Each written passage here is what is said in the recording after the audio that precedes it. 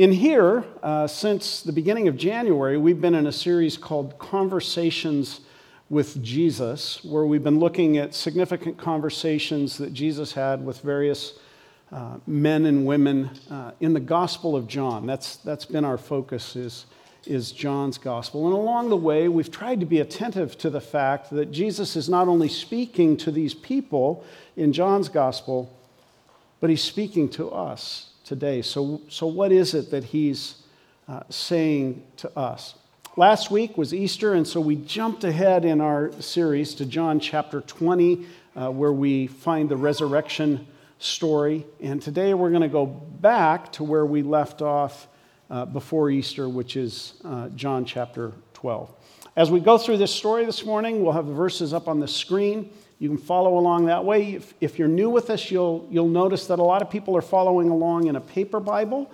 And if you're here this morning and you forgot to bring yours or you just don't have one, our ushers are coming down the aisle, and we got one right in the front row.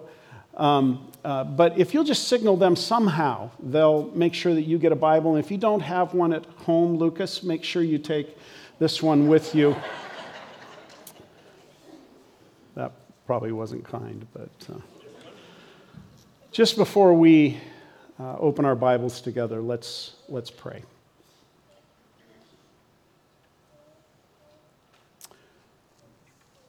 God, we believe that you still speak to people today. And you do that through this book, the Bible, the Scriptures. And we pray that you would do that this morning. We recognize that so often you said something like, let those who have ears to hear listen. And so as we open our Bibles today, help us to listen. Help us to listen well. Not listen to me, but listen to you. I pray that you would give us hearts to receive what it is you are saying, and that by your Spirit you would enable us to put those things into practice, and that we would leave changed, different than when we came in at the beginning of this service. So we ask that you would do all of that, and we ask it in the name of Jesus. Amen. Well, again, we're in John chapter 12. That's on page 864 of the Bibles that the ushers just handed out. And we're going to begin right at the beginning there with chapter 1, where we read, 6 days before the Passover, Jesus came to Bethany, where Lazarus was, the one Jesus had raised from the dead. So they gave a dinner to honor Jesus there. Martha was serving them, and Lazarus was one of those reclining at the table with him. When we left off 2 weeks ago in John 11, Jesus had just raised Lazarus from the dead. And here in chapter 12, John tells us that it's now just 6 days before the Passover. The next day, he says a little bit later, will begin what we call Holy Week, with Jesus' triumphal entry into the city of Jerusalem, something we celebrate on Palm Sunday. So you can see that the timeline is aligning with our own timeline pretty closely here. But at this point, John isn't so focused on Passover. There's a lot of things that we could say about that, but at this point, he's simply telling us about a dinner that is being put on to honor Jesus, presumably to thank him for raising Lazarus from the dead. I'm going to suggest this morning that this story is primarily about worship. And so I want to invite you as we go through the story to be looking for the worshipers in the story, as well as those who refuse to worship Jesus. And to help you with that a little bit, I want to suggest a definition for worship that goes beyond what many of us often reduce worship to. Often we reduce it to what we did at the beginning of this service, sing some songs to God together. But worship is much broader than that. And so I offer this as a definition. Worship is responding to God for who He is, what He has done, and what He will do. And I hope you can see that begins to encompass really all of life. And that's what I want you to be looking for this morning. 3 of the gospel accounts tell this story that we have in John chapter 12. And each of them include a little information that gives us a fuller picture of the scene that John is telling about. All 3 gospels tell us that this dinner was taking place in Bethany. Only John tells us that Lazarus and Martha and Mary were there. Matthew and Mark tell us that the dinner was at the house of someone known as Simon the leper. But it happened in Bethany. And Bethany is about 1.5 miles, maybe 2 miles east of Jerusalem on the southeastern slope of the Mount of Olives. Bethany, the word Bethany means literally house of misery or house of the poor. Bethany is the poorhouse. It was just outside the required safe zone specified by Jewish law for those who were unclean, people like lepers. And because it was low on the southeast side of the Mount of Olives, it was out of view of the temple.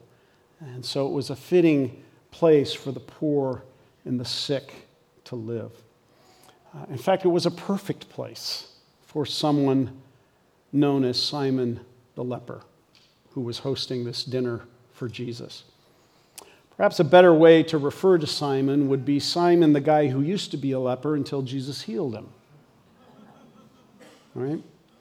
He's never listed specifically among those whom Jesus heals, but he couldn't have hosted this dinner if he was still a leper. And it makes sense, I think, that Jesus would have been the one to bring healing to him, and that Simon would love nothing more than to host a dinner in Jesus' honor, a thank you dinner, if you will, for healing Simon and raising Lazarus from the dead. But John's focus isn't on Simon. John's focus is on 4 other people, one of whom he has a conversation with at the dinner table. Martha was there. She was serving dinner. She had probably been in the kitchen for several days, getting everything ready for the celebration. And if you're familiar with Martha, you might notice that there's something significant missing from the mention of her in this story. Anyone know what that might be? She's not complaining. Horrible that that's kind of how we know her, but she's not complaining. You might remember that in a previous story about Martha, she was complaining to Jesus that her sister Mary wasn't helping out in the kitchen. Instead, she was sitting at Jesus' feet listening to him teach. And you may also remember what Jesus said to her. He said, "My dear Martha," or in some translations, "Martha, Martha, Martha. You are worried and upset over so many things. But there is only one thing worth being concerned about, and Mary has discovered it, and it will not be taken away from her." What was it that Mary discovered? We'll see in a minute. But at this dinner, Martha's not complaining. She's serving without complaint. Make note of that. Lazarus was at the table. You remember Lazarus' story from a couple of weeks ago. He got sick, and then he got really sick, and then he died. And then Jesus shows up 4 days after he's already buried, already in the tomb.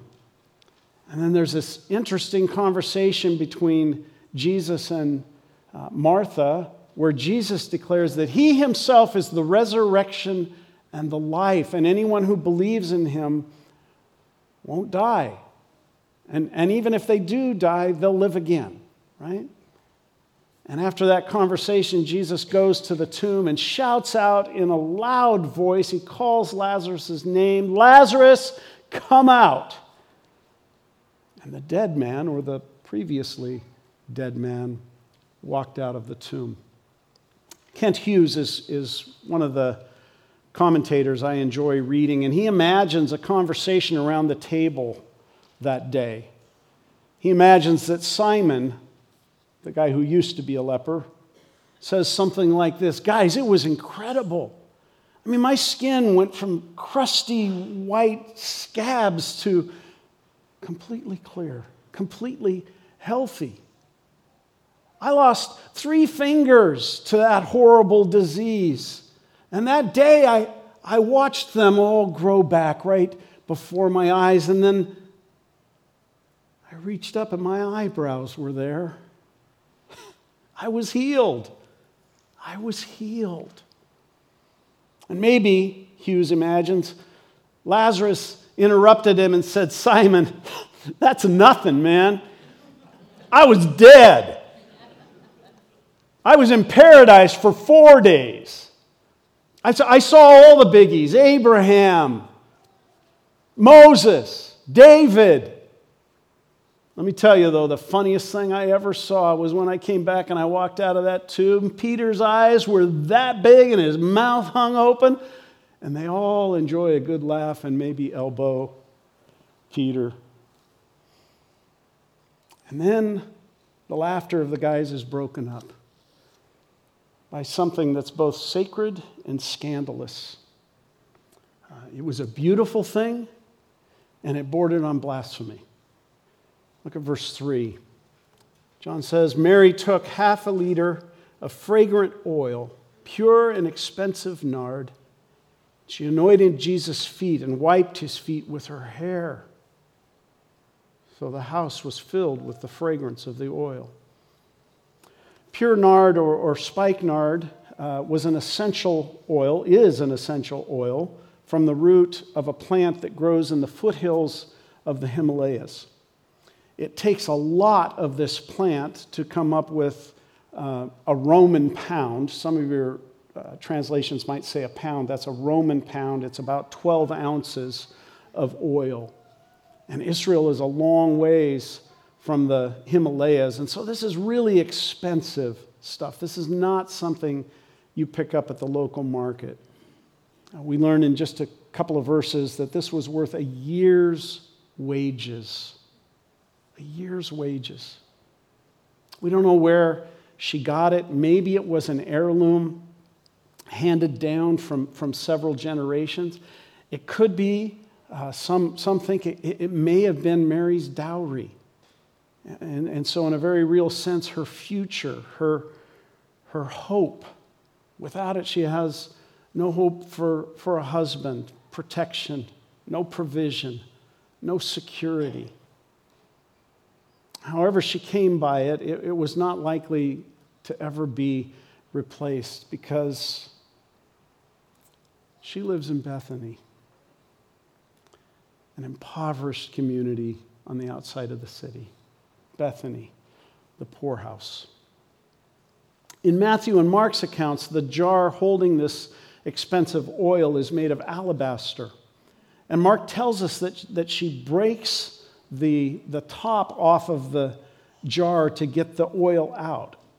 Apparently it was either sealed to preserve the purity and potency of the oil, or it may have had just a very small opening in it that would just allow just a drop to come out at a time. But that won't do for what Mary has planned. Matthew and Mark say that she poured it out on Jesus' head. John says that she poured it on his feet. Combining the two accounts, Jesus was covered head to toe with this pungent spice. And the aroma, he says, filled the whole house. I wonder if it's possible that Mary had been influenced by a previous incident that had taken place earlier in Jesus' ministry. It's described for us in Luke 7. And in that incident, Jesus was reclining at another dinner table in another town when a sinful woman came in. It's not the same story, it's a different story entirely. Some imagine that this sinful woman maybe was Mary Magdalene that we talked about being the first to come to the tomb last week. Mary Magdalene, who Jesus had cast 7 demons out of. She'd encountered Jesus before. He'd forgiven her sins. And she was holding an alabaster jar full of perfume. She may have been intending to anoint Jesus' head and lost control and just began to weep. And her tears falling on Jesus' feet, and then dried his feet with her hair and anointed them with the perfume in an act of gratitude and worship. It's possible, as one of Jesus' disciples, that Mary may have seen this for herself. She no doubt had heard about this. She may have thought, I want to do the same thing. I want to show Jesus how much I love him. I want to worship him like that woman did. So I think for Mary, it was a calculated act of worship.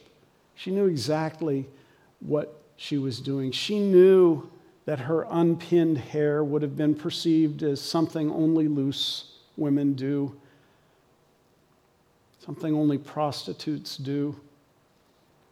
Touching Jesus' feet like this would have been seen as inappropriately intimate. But as we'll see in a minute, Jesus saw it as something different. So now we come to the conversation in the story. It's very brief. Judas was at the table. According to Matthew and Mark, he voiced what the others around the table were already thinking. Verse 4, then Judas Iscariot, the disciple who was going to betray him, said, why wasn't this oil sold for 300 silver coins and the money given to the poor? He didn't say this because he cared about the poor, but because he was a thief. He was in charge of the money bag and would steal part of what was put in it. In Mark's account, he says that Judas was saying these things directly to Mary. And Mark uses a strong word. He says that Judas was raging in anger at her. Now, usually when people display fits of anger like this, there's a reason behind it. And John gives us that reason. He says that Judas was a thief. He was pilfering money out of the money bag of donations that funded Jesus' ministry.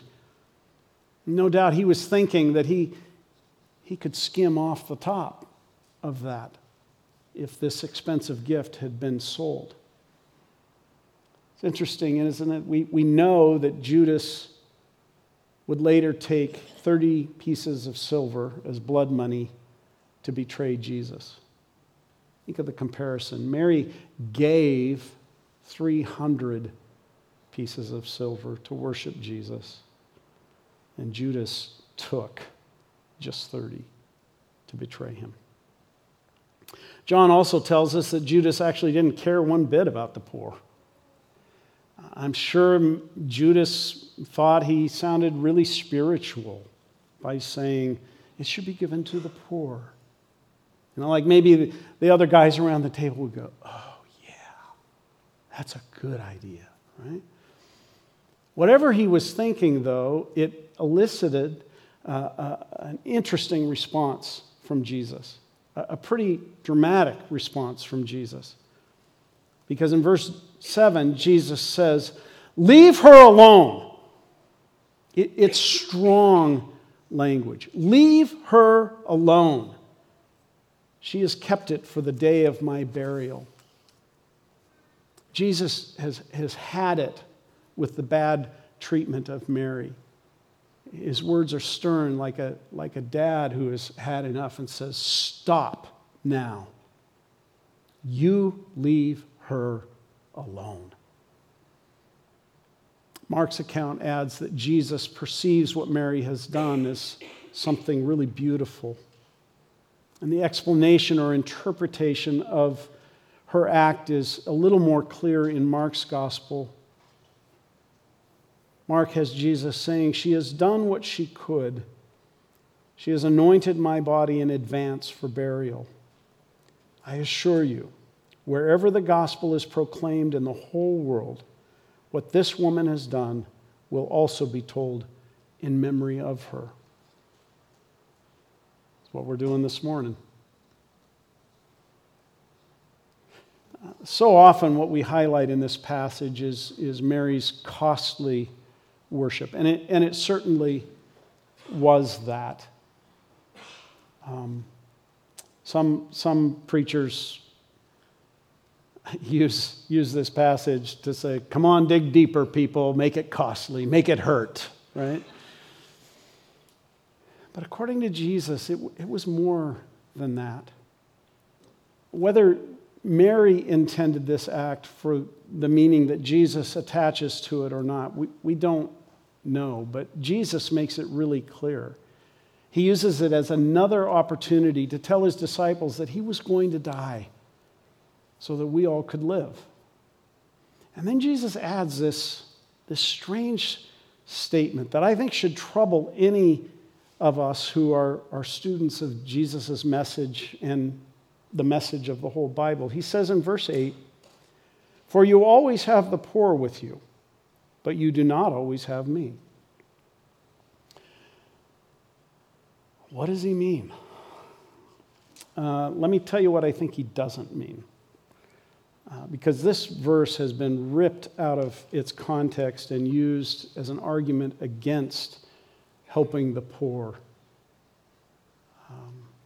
Instead, just worshiping Jesus.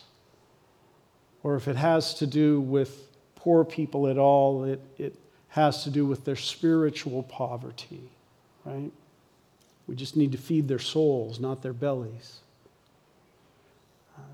There's a prominent pastor in our country who has railed against what he calls social justice. But in doing so, I really believe, and I'm not going to name him, but I believe he has heretically set himself against biblical justice. We can't forget that justice is woven all the way through the Bible.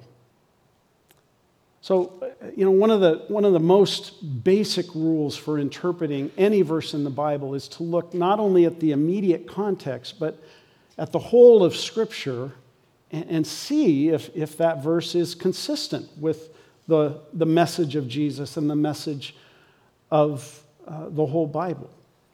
And right away, this verse should trouble us a little.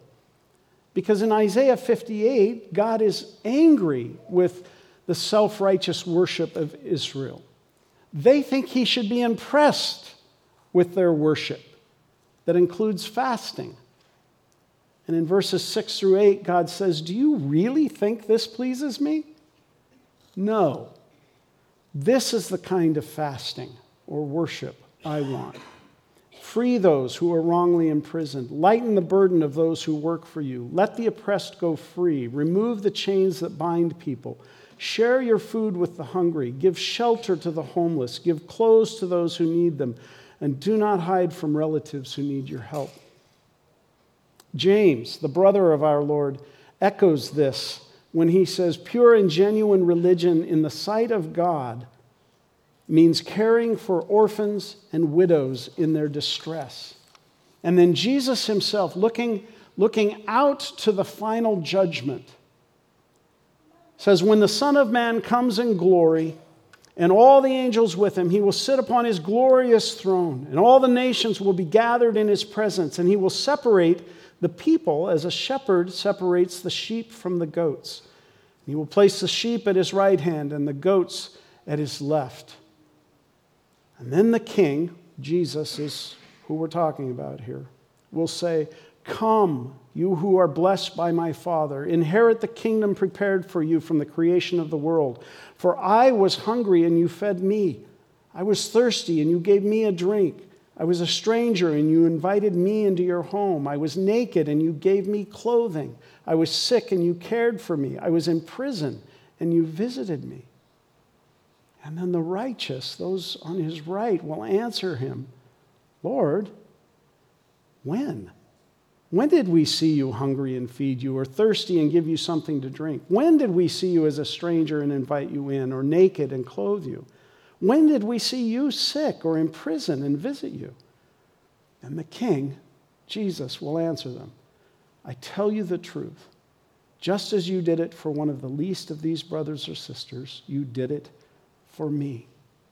These words that I just read in Matthew's gospel appear immediately before Matthew's account of this dinner. Interesting. So back to our passage in John.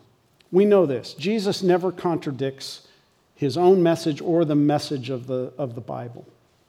And so when we have a verse like this that seems maybe to contradict the rest of Scripture, we need to understand why this verse is there. Here we're talking about issues of poverty and justice, but it's the same no matter what the issue is that we're talking about. If the whole Bible teaches one thing, and you're looking at a verse that seems to contradict that, it's probably that verse that is the anomaly. And these anomalies usually have a really good explanation. Here in John 12:8, Jesus is quoting from Deuteronomy 15.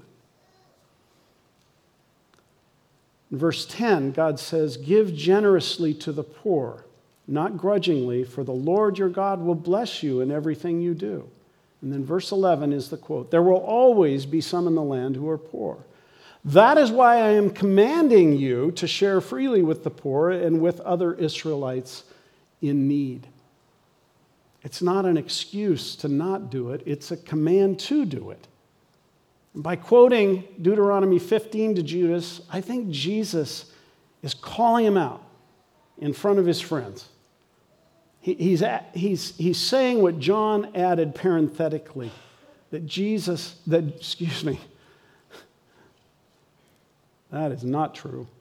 Judas has absolutely no concern for the poor, as was commanded by God in Deuteronomy.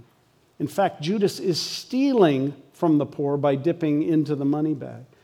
And so Jesus is saying to Judas, you leave her alone and quit pretending to be so spiritual. You're an imposter. You're a poser. You're not concerned with the poor or my mission. You see? That's the end of the conversation. Really awkward time around that table. I mean, you think talking politics around the Thanksgiving table is awkward. I mean, this is, crickets, right? So what do we take away from this story? Anything? I said at the beginning that I think this story is about worship. I think this story shows us several forms of worship that probably align with several different personality types. Several ways that people are sort of hardwired for worship. At the center of this story is Mary and her extravagant expression of worship of Jesus. It was costly. It was likely premeditated. It wasn't just on a whim. It was viewed by some as inappropriate for the cultural mores of the day.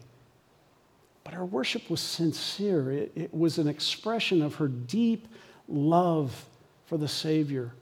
She didn't do it to draw attention to herself.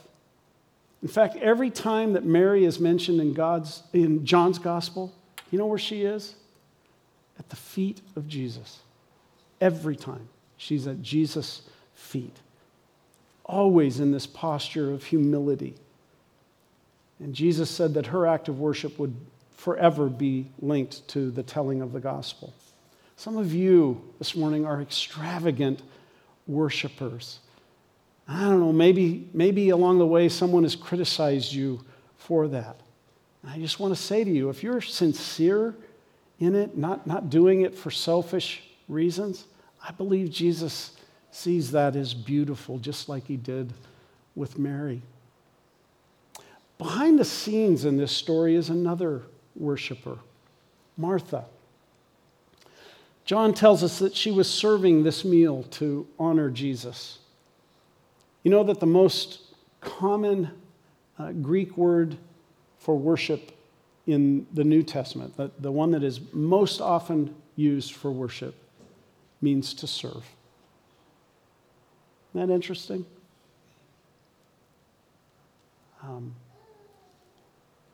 Less common is a word that means to prostrate yourself, like Mary did. Less common in the Bible are the worship leaders. The most common term used for worship in the Bible is to serve. To serve.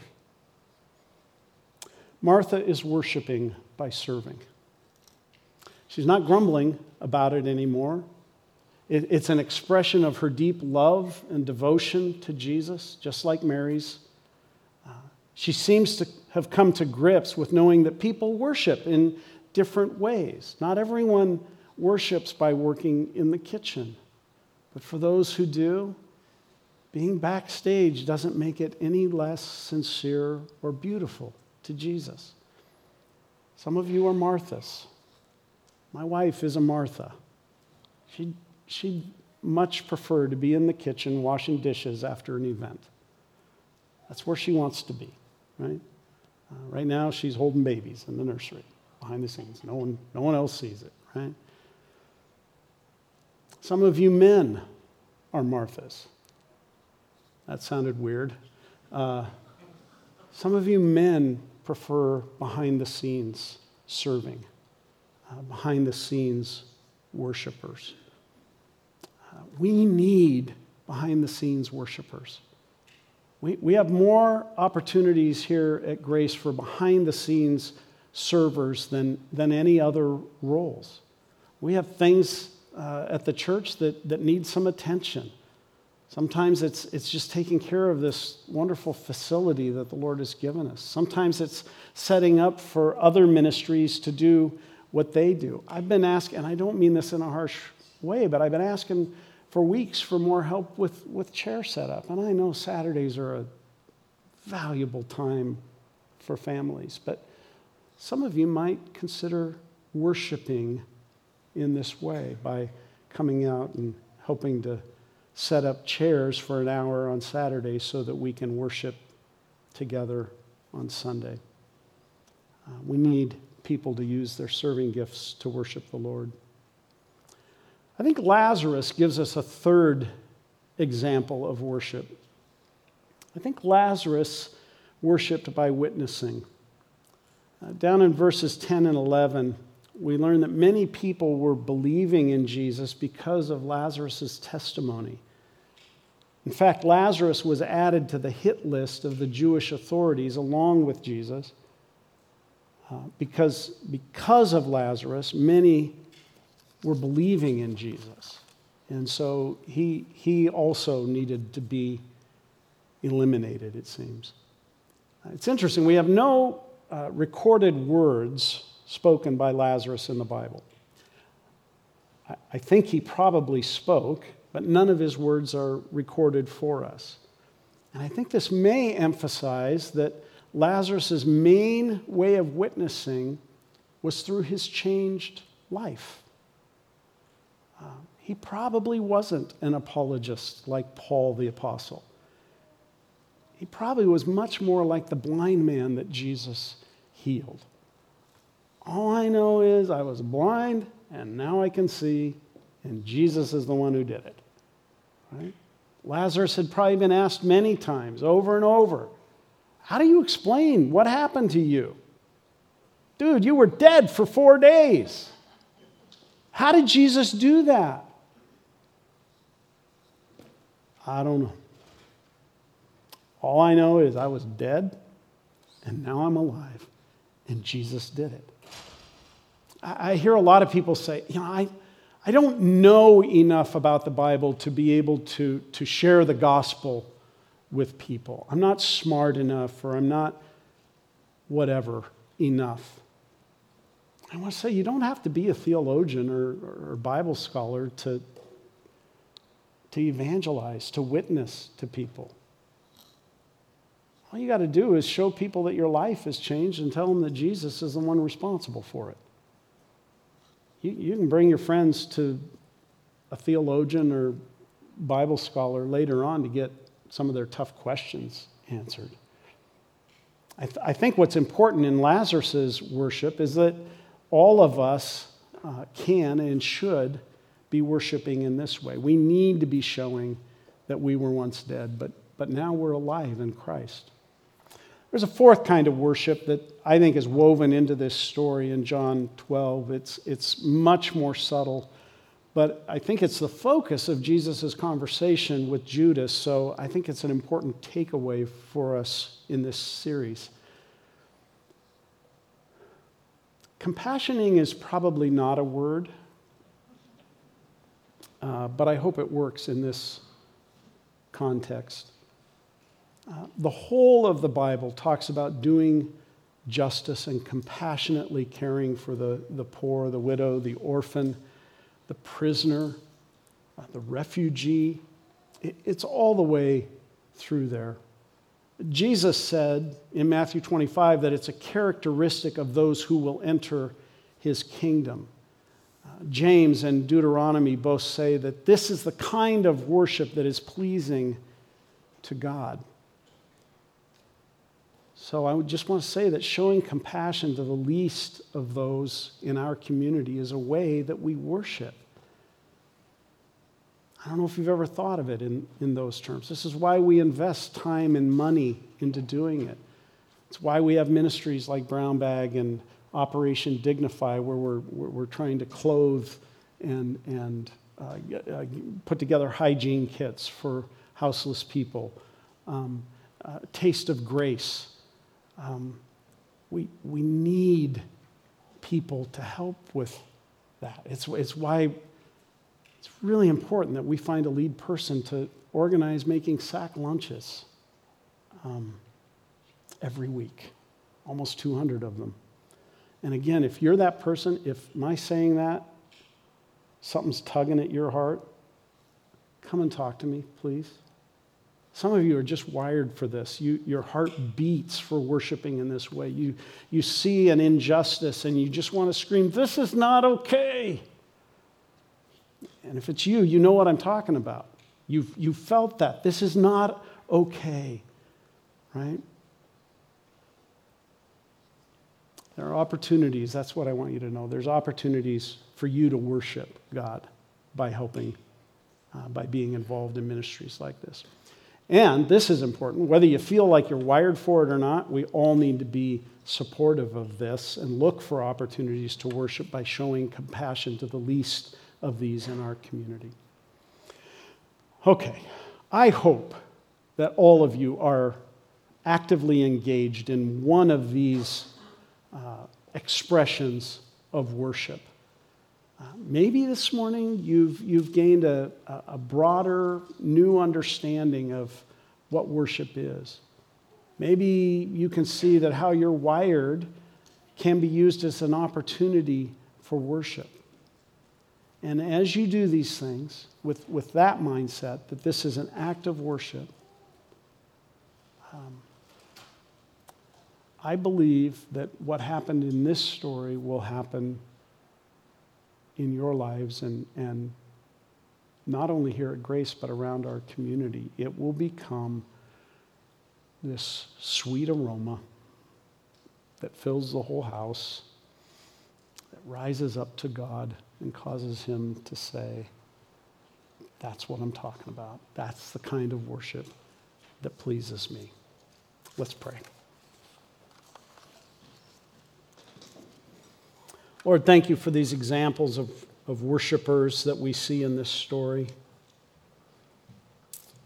I pray that all of us, myself included, would grow in our own love and devotion to you, and that we would find ways to express that love and devotion to you through tangible acts of worship, responding to who you are, what you have done, and what you will do.